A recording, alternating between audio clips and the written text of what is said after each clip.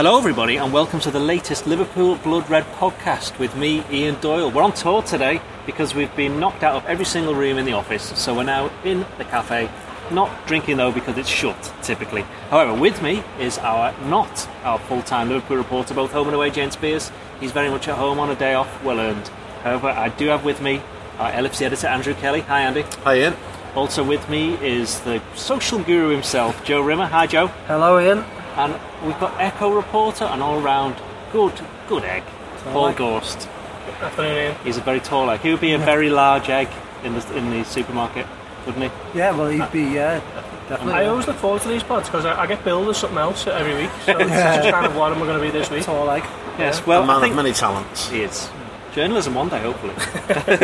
Oh, bit harsh. I don't mean it. He's on form today. Yeah. It's going outside. It's all this fresh air that we're not having. Anyway, Andy, you were being bored to within an inch of your life on Tuesday night, watching Liverpool take on Porto. Anfield finished 0-0, but the reality is, whatever happened, it was a job done. They were always going through. It was, yeah. I didn't send many updates through, you might have noticed, and there wasn't anything to say. Genuinely, one of those games where if you took your eyes off it for 10 minutes, nothing had happened when you put them back on the pitch. But I think as we said in the last pod, if this game was ever to be an exciting game, that was going to be bad news for Liverpool because what they needed was no nonsense, get through into the quarterfinals, all those things achieved. We thought Klopp would give some players a run out. He did that, and no injuries, which was probably almost as important. And Porto came with 8 changes from the team that beat Sporting Lisbon on Friday night in a big league game. I think it was 10 changes from the team that had played Liverpool in the first leg. So, Sergio Conceição had no ambitions whatsoever about trying to win this game. Got his men behind the ball. There was a little bit of action, Mane hitting the post. Karius made one good save from Waris, but apart from that, it was just get it over with, get it done, and look forward to the draw on the 16th. I mean, Joe, you were in the office with me on the evening, and I must admit, did we watch any of the game? It was horrific, wasn't it? It was a really, really boring game. It was so boring, and Andy wasn't sending many updates through that I was reduced to making, albeit brilliant, jokes on the live. I would repeat them, but I think you should just go back and read them. They were very good. You can Desperado, available on recap. Yeah, you can read that on the live book. But anyway, it wasn't the most exciting of games, but I do think it was, in a weird way, an important result because I think it was important for them not to get beat. If you're going to make changes and play a match like that, you don't want to, like City did, lose a sort of dead rubber match because it just kills a bit of momentum, and especially going into the United game, I think it's important that they got through it. The feel-good factor's still there. People are still happy. They're still wanting to watch the Reds. They're still getting behind them, and the players will still feel confident. So I think it was important that they just got through that game and navigated it. Joe's absolutely spot on there because we had so many draws at Anfield earlier in the season where they were draws that felt like losses because Liverpool had dominated the game, should have won, all the things. This was the first time this season, I think, where we've had a draw that felt like a win after the game when Klopp was talking and all that. It was. I can't think of another one off the top of my head. I'm not sure if anyone else can, but I can't think of another draw that felt like a win for Liverpool. Liverpool haven't had any games like that, have they, where they've been on the back foot for most of the game and they've scored in the last 10 minutes and you kind of think, oh yeah, well that actually feels like a win because it's a late goal. They haven't. Every game they've drawn has been disappointing. I mean, Paul, would you say that bearing that in mind, that the positive then was the clean sheet, because that's now 5 and 7 for Karius. It seems to be whoever's playing centre back at the moment, or he's playing full back, they're getting the job done. Yeah, well, Karius once again, that can only do wonders for his confidence. He's been given the number one top, hasn't he, until at least the end of the season. I think Klopp will kind of look at it then. So the more clean sheets he gets is only going to be beneficial to him and the defence as a whole, because ourselves have done it, haven't we? We've criticised the defence, and Liverpool's back line is never too far away from criticism. So the more clean sheets they get, that's only going to be better for them and Liverpool as a whole. Do you know why I'm a bit worried though with all these clean sheets? I think they still desperately need to buy a new goalkeeper in the summer, and I'm worried that the more clean sheets they get and the better Karius does, that we might see Klopp say in the summer, oh, you know what, Karius is my number one. But I keep my voice up a little bit because of all the people coming past. But yeah, I think it's a major worry for me. I still think Karius, to me, I still don't think we've seen him tested in these games, albeit he did make that one good save against Newcastle. I don't think we're seeing crosses come into the box. I don't think we're seeing him with a lot to do, and I'd like to see him tested a bit more. Do you think Klopp will kind of look at it and think Karius was his signing, so any excuse to say this is our man, he'll do it, he'll take it? Not so much an excuse, it's just that Klopp puts great faith into players, doesn't he? And I think he's not the type of manager that will look at it and say Karius isn't good enough. He'll look at his immediate form and say, look, he's shown me he's a Liverpool goalkeeper. You know what though, I don't think we need to worry about it, because we will get a definitive answer, and we will get a definitive answer in a high pressure game in a quarter final of a European Cup twice, and potentially a semi-final of a European Cup twice. And at those moments, this renaissance we've seen from Loris Karius will be put to the ultimate test, won't it? He's been playing in some important games. Every league game almost has become important for Liverpool, but he has made these very good saves in games where he hasn't had a lot to do, but made the save he had to, which is the key thing for a goalkeeper in a top team. And I think we will find out from him on this, however far this sort of European Cup odyssey takes Liverpool, Loris Karius is going to have questions to answer, and so Klopp will know if Karius goes ahead and produces very strong performances in massive games towards the end of the season, it's very difficult to think that he wouldn't say to himself, we've got a very good goalkeeper there, and potentially spend, shall we call it, the Alisson money somewhere else.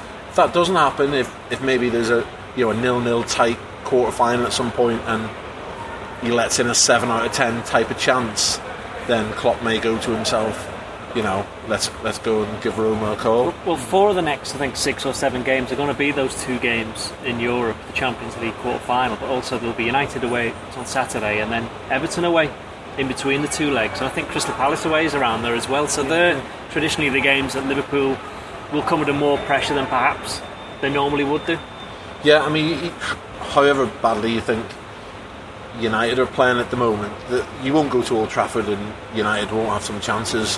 They will have chances on Saturday, and it's a big stage for him. And hopefully, I really hope that he just does that thing where goalkeepers are team strikers, where he's on a confident run, it just flows through him, and it's we'll see. But he's always felt like he's confident in himself, Karius. It was just the rest of us who had doubts about it. Are we thinking there might be like a comparison, certainly not in terms of the talent, but in terms of the way their careers started in England, between Karius and De Gea? That comparison's been made 100 times already, hasn't it? I think a lot of people cling on to De Gea. I think they can say more. They can say more now because Karius has finally shown a little bit more of why. But De Gea's done it for now 5 seasons. He had one very poor season when he first arrived, and he did arrive for a lot of money. De Gea, I think, was he a world? He wouldn't have been. 20 million. Premier League record at the time, and he then transformed and stayed consistent. Karius is going to do it for a lot longer than 6 months. He's got to do it for 6 years, to be considered. But the only way he can do that, though, is by staying in goal. He can, and by not making mistakes. If you're going to look at that comparison, you'd have to look at the amount of appearances. So Karius is coming up to around about the 40 mark for Liverpool. Where was David De Gea at 40 appearances for Manchester United? Was he still dropping them in? Was he still not commanding his area? The familiar complaints as to when he started. You'd have to look at it like that. But I think it's a bit too easy for Liverpool fans to say, oh, we'll look at him and he's now the world's best goalkeeper at Manchester United. I don't think Karius has shown that he could be anywhere near that level at this stage, so only time will tell. But whether he'll get that time is... I think it was more not so much the comparison between the pair of them as players, but comparison to the fact that Karius could have this opportunity that De Gea had. As Joe said, he made the most of it. Yeah. Now, will Karius get that opportunity? Because, as Andy said, you said that he could easily sign a goalkeeper and so. It's quite rare as well, isn't it? I don't think you see many goalkeeping cases like De Gea where they come in and have such a poor time early doors and then come through it. Goalkeepers tend to be... Barthez wasn't great. It seems to be something about Schmeichel as well, I seem to recall, when he first started. Barthez never got any better. He was terrible. He wasn't terrible. Come on, let's be fair. But goalkeepers tend to be... They tend to come in And if they don't do well straight away, Grobbelaar? They Many years ago. Many before my time. Yeah. Before football, according to Sky. But yeah, I think goalkeepers tend to have to make an immediate impression. So De Gea is a rare case, and I hope that Karius can follow in his footsteps. But I think it takes a lot more. And I think it's, like Paul said, too easy a comparison to make, and also puts a bit too much pressure on Karius, because De Gea is the best goalkeeper, certainly in the Premier League, possibly in the world. Neville Southall's another one, by the way. He took a while to get going at Everton. I think he came in, went out on loan, I don't know for sure. Anyway, going back to the game against Porto, Andy, you were very surprised to see a certain Mr. Salah appear off the bench towards the closing stages, because I think your tweet was something like, I'm astonished, or something along those lines. I'm speechless. Yeah, that's the one, I think it was. And if there was any room between mine and James Pearce's chairs, I'd have fallen off mine in the Anfield press box, because it was 70 to 75 minutes. I can't remember the exact minute he came on. Certainly Klopp said afterwards he meant to give him 20 minutes, and if he hadn't, he'd made a mistake. And I just couldn't believe it as to why you'd want to even take the chance. And does this not go back to momentum that was being mentioned before? I mean, Joe made a good point by momentum, and I totally agree with him in terms of the value of not losing. And it was a little boost for the crowd, because the very first thing he did, we mentioned in the office earlier, was pluck one out of the sky with a perfect touch. And then the second action he involved was doing exactly the same with his other foot. And it was, and he almost set a goal on for Milner and all those things. It was good for the people who paid the money to be there. But I didn't see the point in it. I didn't massively see the point in Mane and Firmino being on there either. I think Danny Ings could have led the line for me. He obviously came on, almost got his goal. At least it was a save from, you can say it was a save from Casillas, wasn't it? So yeah, I was surprised he allowed. I mean, Klopp was asked about it afterwards, and his basic vibe was, well, you might as well have them playing, because an injury can happen at any stage in training, and whatever. And to be fair, it wasn't much more than a glorified training session out there, was it? So his vibe was, he said to Salah, if you go out and run around quite a lot, you don't have to train tomorrow. So I think that's why Salah came on and was busy, because for all we think players can't wait to get to Melwood, players love playing.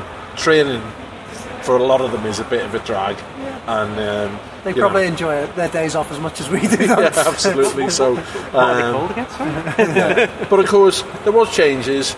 We got 93 minutes off Lallana.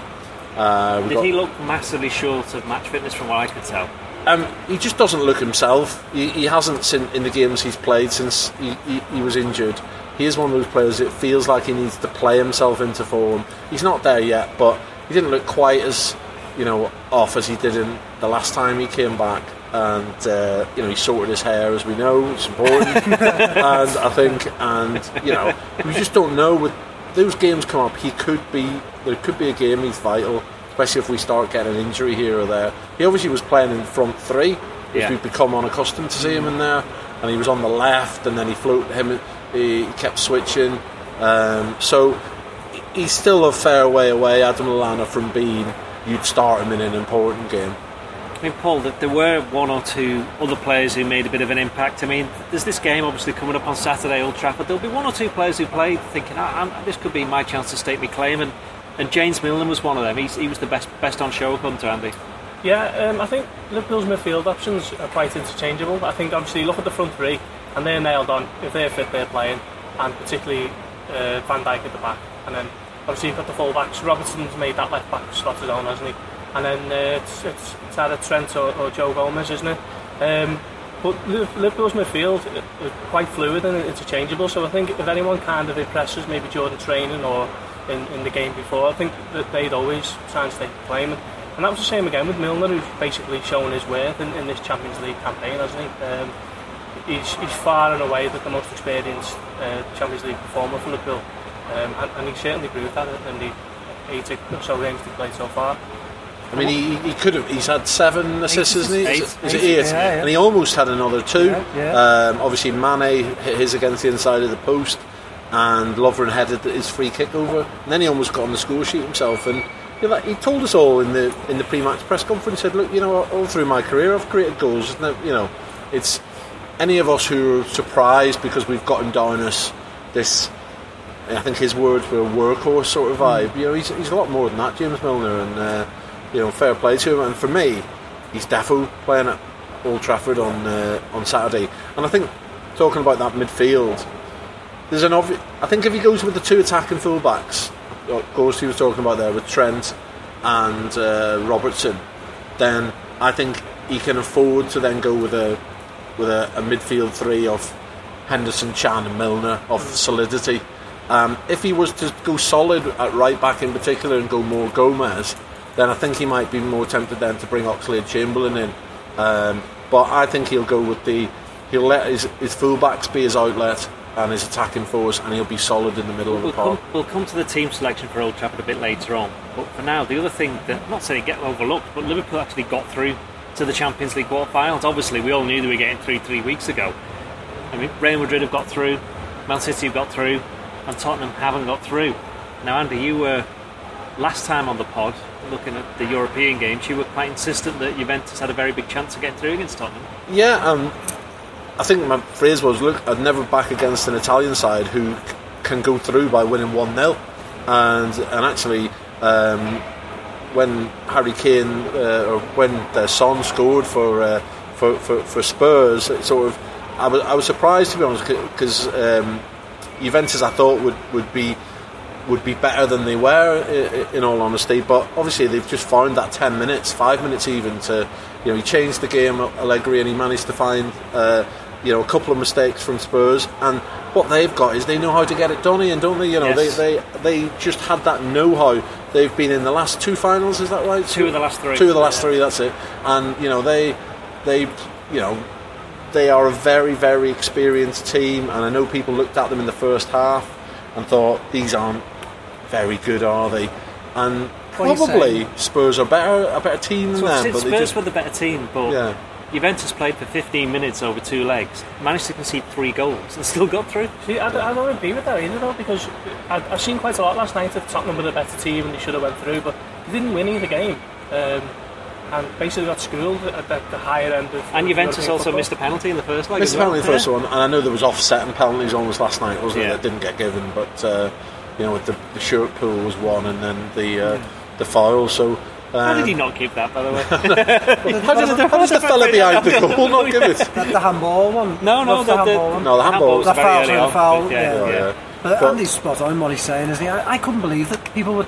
After Tottenham got a draw away from them, people were making out like they were through. Thinking like they're playing Juventus, they've been to the final in 2 of the last 3 seasons. This is the thing, like people having to go at PSG for getting beat. For by getting Real knocked out. Madrid, They've won it 2 of the last 11 times. And that's why you're always at the mercy of the draw, aren't you? And Liverpool will be at the mercy of the draw. And I think Juventus are a top side, and they are one of the sides that I think Liverpool will want to avoid. They're not a side that you want to play. We did that poll, didn't we, when Liverpool got through, saying which team would they want to play.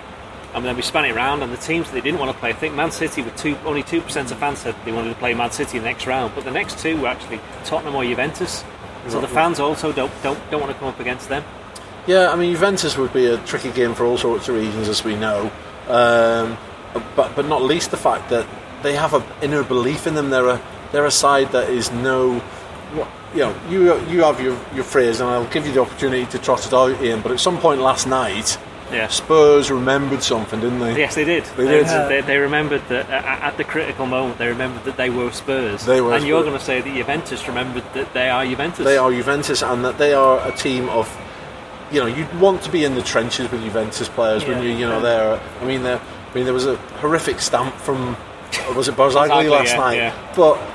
You can't condone it, but says the man about to condone it. Well, but I think it probably. I don't know, but you can see what he was trying to do. Son caused them some problems, so I'm going to try and upset him. They're a team who will apply the dark arts to get where they want to be. It'd be interesting if they came up against the Klopp Liverpool side, because Klopp is someone who has throughout the season said that he'll never resort to the dark arts. So that would be an interesting combination. I think Liverpool have too much pace for Juventus to that we would probably win that game. Now, after the game, Chiellini, who by the way is not finished, he did an interview, and I know he said this thing about we knew Tottenham in their history is to fail, but he also said a good point, because he got asked the question about, you know how to do this, 2 finals in 3 years, and he said 4 years ago we didn't know how to do it, but we learned by doing it, so we know what it takes. Now, I've read some stuff about Jurgen Klopp, the fact that has he changed a little bit with the way that he's approaching these games, or he's speaking with the media? Because we're approaching now, obviously, the business end of the season, and he knows how to get a team to a Champions League final, and he knows how to get a team towards the finishing line and to get to cup finals, because he's done it so many times before. Well, Champions League once, obviously, he's got Liverpool to a Europa League final already. He knows what it takes, and is this where that experience is going to come through, Paul? Very much so, yeah. I think that was kind of one of the reasons Liverpool fans were so excited when he went about was originally appointed back in October 2015. This was a manager with a European pedigree, and he was seen as one of the world's elite coaches. Slowly but surely, he's starting to prove that at Liverpool, isn't he? And Liverpool are in the last 8 for the first time in 9 years, and looking like they could actually be on the cusp of something under Klopp. And that's basically a testament to how good he is as a coach. And seeing just why he was so well thought of across Europe when he came in. Look at the coaches that he could come up against Klopp in these quarterfinals, and if you can contrast that then with Brendan Rodgers, who I was a big supporter of and remain so. But if you look, he's got Madrid. So you've got Zidane, obviously, Allegri, Guardiola, Mourinho. Henk is at Bayern Munich, an old foe from his last Champions League final. And who else have we got? Who else is out there? Well, Valverde at Barca. So you put Jurgen Klopp in among them, and that's his manner, isn't it? Those are the types of coaches that he is absolutely at home with. A couple of them you would think, actually, for all that he's won 2 Champions Leagues in his first 2 seasons as a coach, put Klopp against Zidane, and you sort of think the experience there is with Klopp almost. You know what I mean? If albeit it'd be Real Madrid and everything else. So put Brendan Rodgers in that situation, you're thinking he's a little outgunned, isn't he, in terms of European knowledge? So I think that's, Paul said, that's one of the big things that supporters wanted when Liverpool brought him in, and the owners aren't daft. They were aware of that as well, and I've always thought Liverpool had a big chance this season. As Joe said, you're massively at the luck of the draw in terms of who you get at what time in your season. Because I have a feeling if Liverpool had a harder Champions League group at a time earlier in the season when defensively they weren't solid and were making mistakes and were missing a load of chances, then they might not have got out of the group, but they got an easy group, wasn't it? You'd have bought that group for a lot of money. They got a good draw in the quarter-final, albeit against a Porto side who I think would have caused problems for some other sides, and therefore I think we go into the March 16th draw with nobody wanting to get Liverpool. Now nobody will be sat there thinking I want Real Madrid or Barcelona either, probably, but there's at least there'll be at least a couple of sides who everyone will want, won't they, really? I think they're all looking at the winner of Shakhtar against Roma. But even then, Roma just beat 1-4-2 at Napoli. Yeah. So they're they might be seen as the bonus prize, mightn't they? But it might not prove that way. So does this kind of prove that how well Liverpool have done then, Joe, to get to the last 8? Because PSG, we said, haven't got there, Tottenham haven't got there, Dortmund didn't get there, Atletico Madrid didn't get there, Arsenal didn't even qualify, and also Liverpool could go to second in the most competitive league in the world, and second only to this Man City team, who are probably going to go off and break all sorts of records by the end of the season. Massively. I mean, Liverpool got out of the group. I think Andy's spot on, by the way. I think that they were sort of lucky to get a group that did favour them at the time when I think they were getting to grips with top level European football again. They were missing chances, the defence wasn't great, but they got through a group that included Sevilla, who are no mugs, they're a good team. And then they've navigated past Porto. Well, they didn't just navigate past, they blew Porto away and swatted them aside.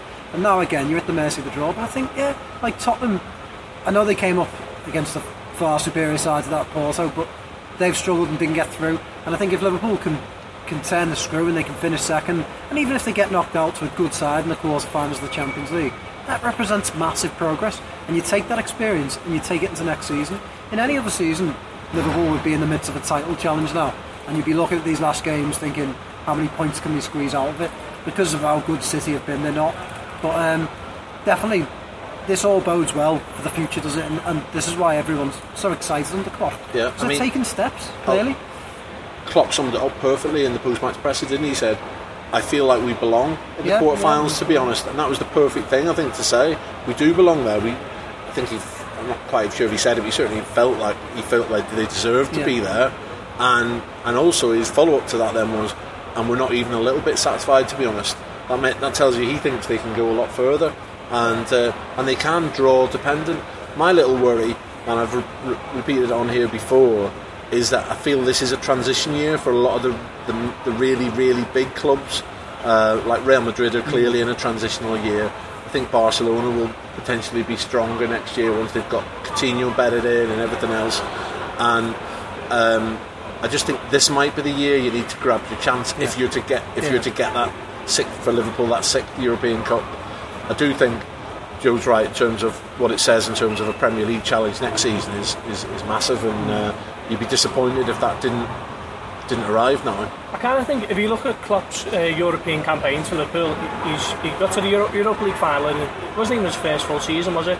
He come in when they were in disarray, and he ended up taking them to the final. And if it wasn't for a terrible second half, they might have won that. And now, first full campaign in the Champions League, they're in the last 8 and they're in with a shot. So it's not like he's just happened on an attack that's firing for him or anything. This is a top manager who's proven it now on the biggest stage in Europe. The other thing we should say about Liverpool are 4 games away from a European Cup final, and 2 of those games would be at Anfield.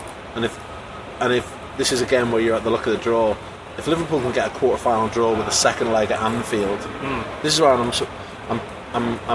spoiling my own story because I'm writing a little piece later on, but you'll get an exclusive preview of it now. But this is where I think it felt like a little bit of a waste, some of those great nights at Anfield in the run-up to that Europa League final that Ghosty's talking about, where that bad second half cost us those fantastic victories over United, Dortmund, Villarreal.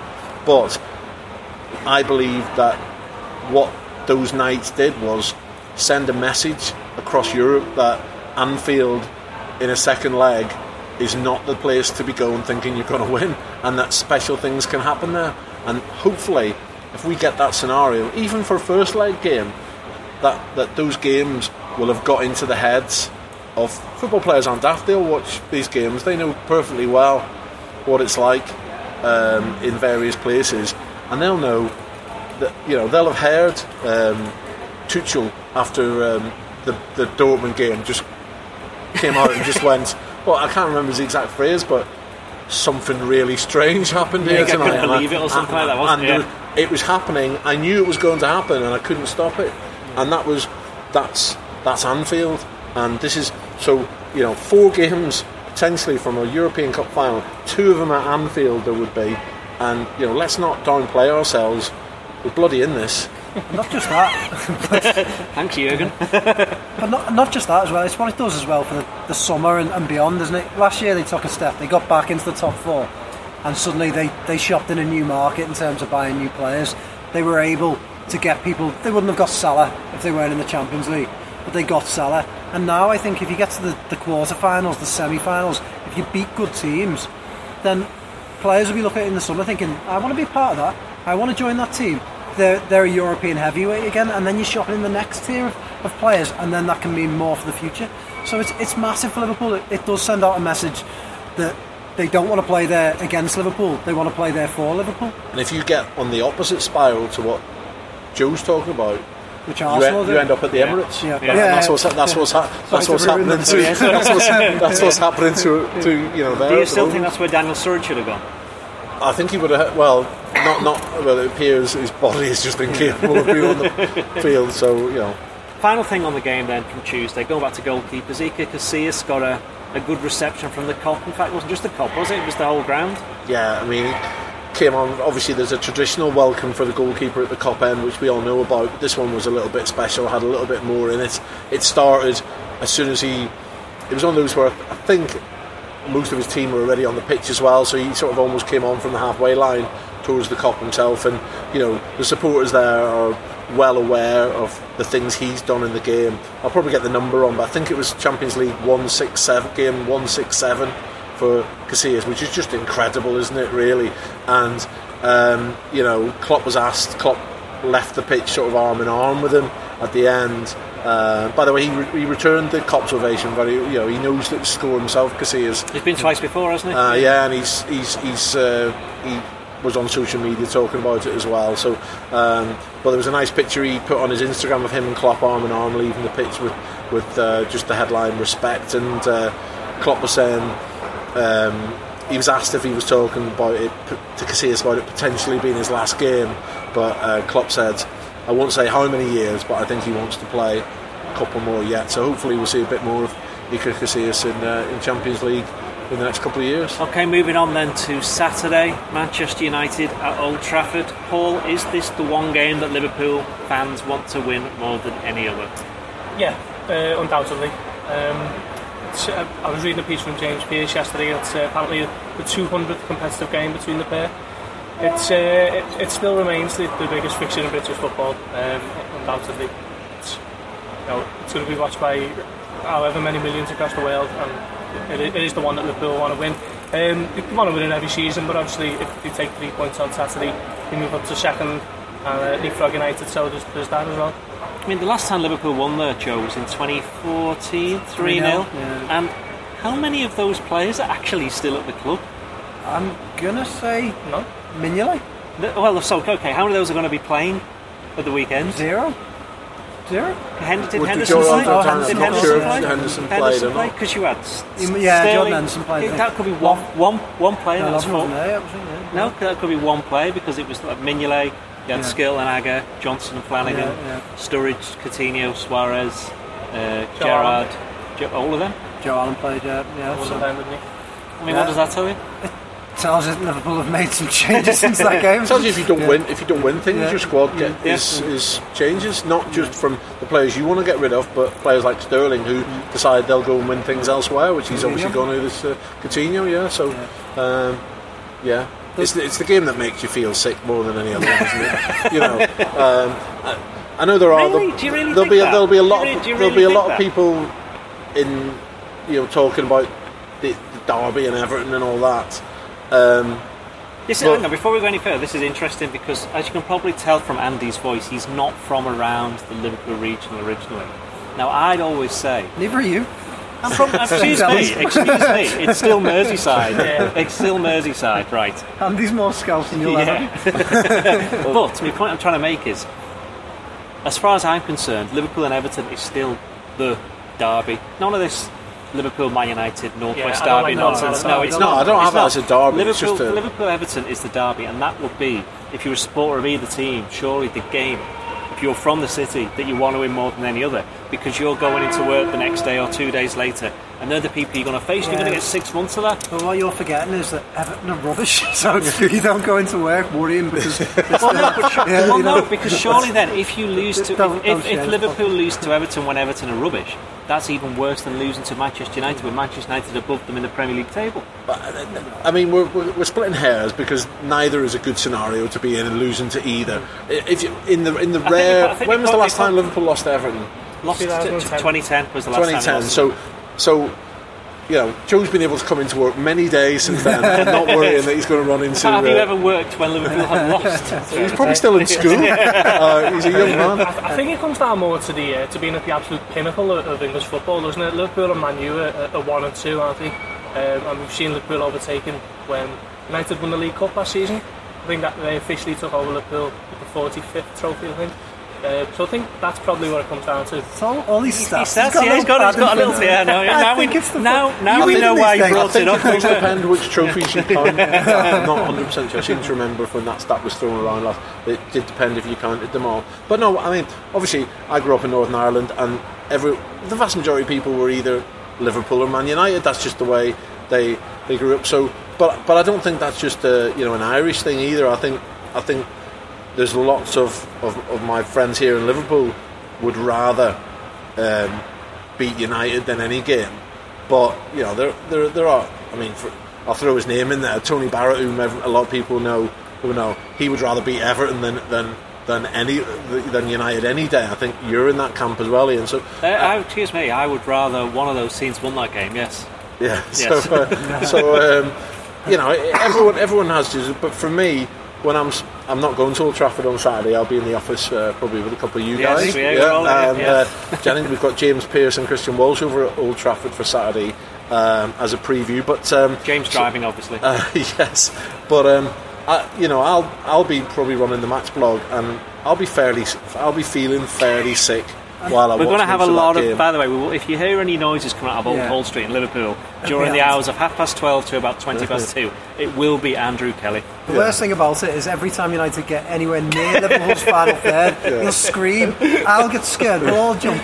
No, I think the other reason why this rivalry has gotten bigger is because the world's a bigger place now in terms of a lot of that.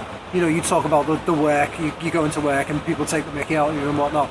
But that plays out on social media now, doesn't it? And you're more in close contact with United fans because they're there in your face, taking the mick out. You can't hide from them as well as I think you could have done maybe years ago. Yeah, well, you don't have to log in, but everyone's plugged in all the time, aren't they? And for me that United rivalry got bigger in uni when I was surrounded by United fans, and they were always at you. As soon as I think we lost every game to them when I was in uni, other than the 4-1. So you always had people in your face straight after you'd lost to United. So I think it's changed in that sense. But here's the game. Andy's right. It's the game that makes me personally. I feel sick. More so at Old Trafford than Anfield. Yeah, more so at Old Trafford. Yeah. It just seems to be. You ask the United fans, they always say the biggest win they could ever have is at Anfield. So that's what they think. That's what they think, and they've thought that it might have changed slightly with City becoming a lot better. So, but I think historically they'd always want to win at Anfield. Yeah. For Liverpool, it is winning at Old Trafford rather than Anfield. Obviously, take both of them. I don't have the stats, but I suspect Gorsley might. But it's not something. He's turned his card the other way now. Yes. It's not something it's not something we've done hugely often over the years, is it? Was it 2014, 2009, and 2001, 4, 2, and 1. Yeah. So and that's it since 1990. So what's that? 5 in 28 years. Exactly. So it doesn't happen very often, and you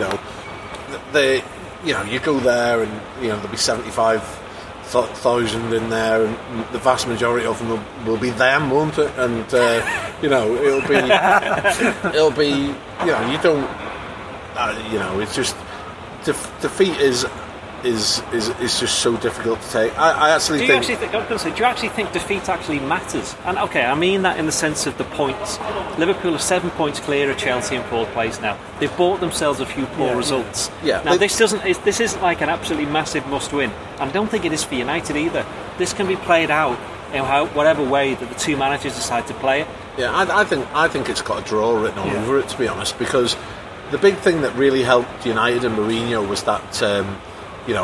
Matic's one goal for the season, last minute against Crystal Palace, that got him his 3 points, put them back above Liverpool, and that means Mourinho can play the way he wants to play against Liverpool, which is very solid and defensive, and then hopefully he does the Mourinho job and gets the goal, and therefore he's the cleverest manager in the world again instead of the most boring manager in the world. Do you know what I mean? Can he be both?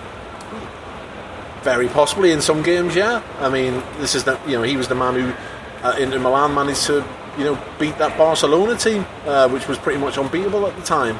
And I remember watching that game in Tenerife on holiday, and it almost ruined my holiday. I was in Paris in a hotel on the Champs-Elysees. It was when the volcano happened, and Liverpool were playing Atletico Madrid. And we had to go through Paris when we were staying there overnight, so yeah. So he can do it, Mourinho, and I've got a lot of respect for him, but as a lot of United fans are saying at the moment, they're not overly enjoying going to watch his teams every other week. So, but I think 3 points against Palace put him above Liverpool, means he can be solid and everything else. Klopp doesn't need to be daft. He knows he can afford to. I don't think he obviously wouldn't want to lose, but he knows that a point even if Chelsea get 3, then you're still 5 ahead of them. I think our goal difference is better as well. Yeah. So you're almost looking at 6, and there's not a huge number of games left. And Liverpool have some very, ultimately, let's say, easy home games. There's a lot of games there where you should go. If we need to win that game, is it the last home game, Brighton? Brighton, yeah. Okay, right. We'll do what we did. There's Watford coming up. Okay. Who are the others? Palace away, isn't it? Palace away. Who are the 2 of the home games, actually? Everton. That's away. That's away, yeah. Everton's away. Palace away, Everton away, Bournemouth at home.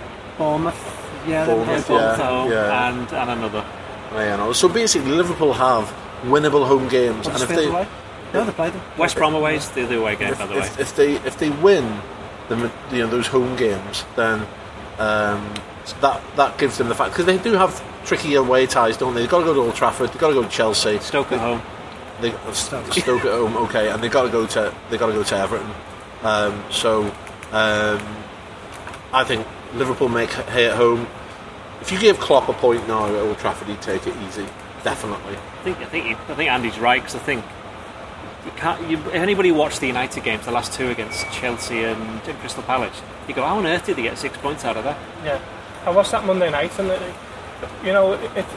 it's a regular theme about Mourinho's United team that they're just not pleasing to watch, and they're not. They don't even have good spells at 10 minutes where they're playing a few nice passes and they look like they're on top. They just grind out every single result, and it really must be difficult to watch as a Manchester United fan, particularly when you think of the 300 million they've spent over the last however many years, 3 or 4 years. It's just difficult every week, but they're there, aren't they? They're second, they're still in the Champions League. So whether you like it or not, Mourinho does get the Exactly, and they won the League Cup and the Europa League last year. So They're a strange team as well, aren't they? Because I watched a bit of Monday and I didn't. Yeah, they didn't have any passages of play. They weren't putting Crystal Palace under any great pressure. They didn't look like they even fitted together too well as a team. They looked like individuals, and they didn't even look solid defensively. So you didn't even think, well, they at least do one thing well. But then they manage to get the points, and they do it. They do it consistently. They manage to get through games. See, both of those games, they have come from behind as well. Yeah. And the minute that they scored the first goal against, I was on the office on a Monday. I was speaking to some of the other people who were in. The minute they scored, everybody went, they've won. They've won. You could just tell. One thing I am worried about for Saturday is that at some point Alexis Sanchez has to remember he's playing for Manchester United now on an unbelievable contract, and that he's got to announce himself to the United supporters. He hasn't done it at all yet, as far as I can see, and there will be no better time for a United player to make that statement. He's set up for a Martin Tyler squeal. Let's not do the Martin Tyler thing again. No, but you can just imagine that happening. But I do think that may well happen in a situation where Liverpool will have scored as well, and I can just see it being a classic Liverpool United 1-1 draw, and they both have their moment. It's very tense, everything else, and you know it isn't going to be a game where you can't imagine there's going to be a game where there's going to be a flurry of chances. I don't see it. Can't see it? No? Can't see it. Can't see an open track. You don't think Liverpool will try and go for it? Yeah, of course from the kick-off? Yeah, Liverpool always do, don't they? But United don't, and that's the difference. I think United are set up to stifle and contain and try and basically grab something on the more they feel themselves into the game. Liverpool will approach it the way they always do. That's where United do. I think it'll go quite similar to the way it went last season. Liverpool will go for it, they'll go ahead, and then United will grow into it, and then they'll have a little spell, and you'll know that you'll know in the back of your mind, it's coming here, it's coming in. They'll equalise, and then it'll peter out, and then the 1-1. We might as well not play the game. I'd say, okay, we'll do the team now. We'll do the team. What do you think the team's going to be? Carries and goal. Yeah. Centre backs. By the way, can I say we got the team absolutely spot on for Newcastle for the Newcastle game? Well done. You've set yourself up now. That was Gorsty, Pearce and Kelly. It wasn't very difficult, but we give ourselves a tap on the. I always think that 3 in the midfield's a hard one to get. Yeah, it is. Okay. Are we saying Robertson left back? Yeah. Yep. Are we saying Trent at right back? I think he's going to go for Trent. I think it'll say everything about how Klopp's approaching the game as to who plays at right back. Well, you know who I'll play. Do I need to say? Yeah, so Gomez at right back. No, Trent's at right back. The Champions League's best rated defender, I believe, this week. I'm going Are to you on say... a percentage? I didn't write. That was my day off when that story was written. I don't know who wrote it, but You know what you're getting for your present, don't you? Every letter.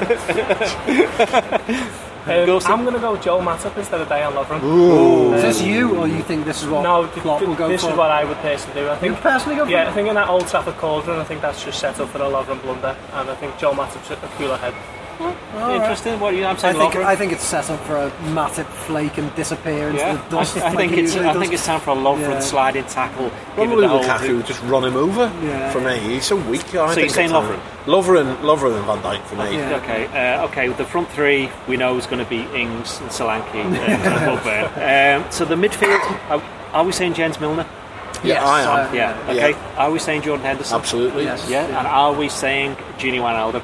No. Oh, he hasn't played for a while, has he? Wijnaldum? Away from home, Ian. Oh, sorry. Emre Can, sorry. It's got to be Chan. Yeah. To be honest, I've forgotten about him. I've sold him already. Yeah. In my head, he's gone. And I think that's a good side. All of them playing well.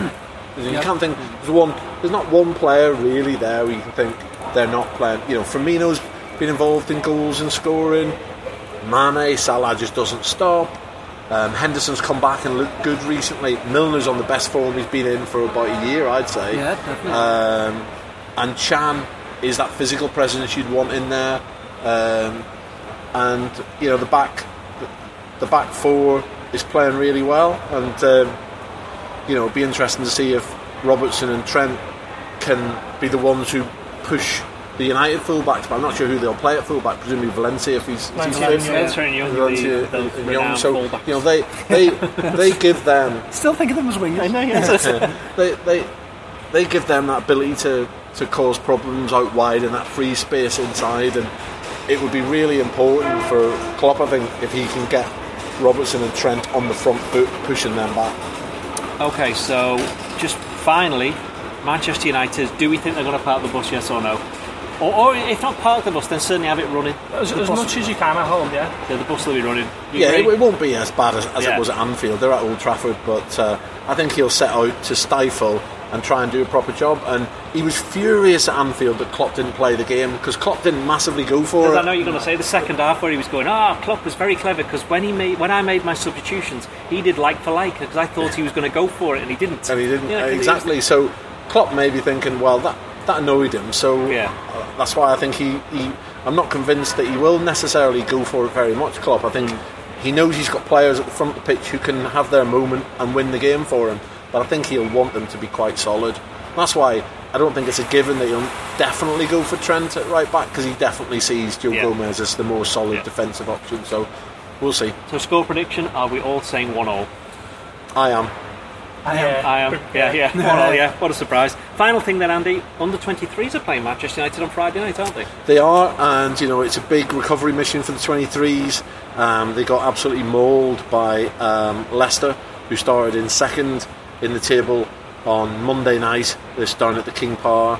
It was a very young Liverpool side who were top of the table until then. They now dropped to second or third. They do have a game in hand on Leicester, who are 3 points clear, so if they could win at Anfield, they'd only be behind them on goal difference. United are bottom of the Premier League 2 table. They've only won 2 games all season, so Liverpool definitely going as favourites, but all the changes have really hit the side, and we need some of the players who've come up from the 18s to really take that next step forward. So some great talents. Encourage everyone to get along, but massively important message: if you are nearby and listen to this, you have to get your tickets in advance from the ticket office. There aren't going to be any turnstiles open, so they're free if you're a season ticket holder, remember, or only a quid for kids or 3 quids for adults if not, but you have to get them before 5 o'clock on Friday night and kick off 7, so you need to go along and get your tickets in advance. Right, that should do us. Join us next week where we'll look back on a 1-0 draw against Manchester United at Old Trafford and we continue the farewell tour. Cheerio. Ook bewust bezig zijn met je mobiel? Dat kan al voor $21,50 per maand met de iPhone SE 32 GB. Nu met 300 minuten of sms'jes en 1000 MB 4G internet. Kijk op ben.nl. Let op. Geld lenen kost geld.